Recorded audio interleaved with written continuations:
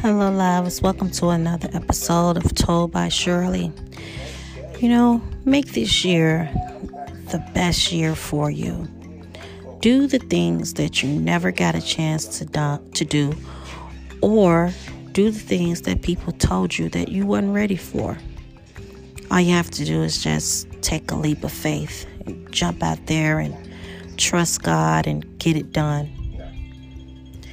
This year can be a year of so many accomplishments that we can do for ourselves. We know the pandemic is still lingering a little, and I'm speaking that it's going to be gone. But yet and still, we want to be safe and use safety precautions at all times. But what is your aspiration and dreams, your visions, your goals?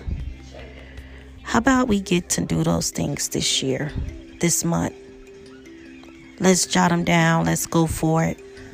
And let's see how far it'll take us. Let's see the 6-month mark where we will be. Take God with you in all that you do. Love on people. Show them love. For God is love, and love is God.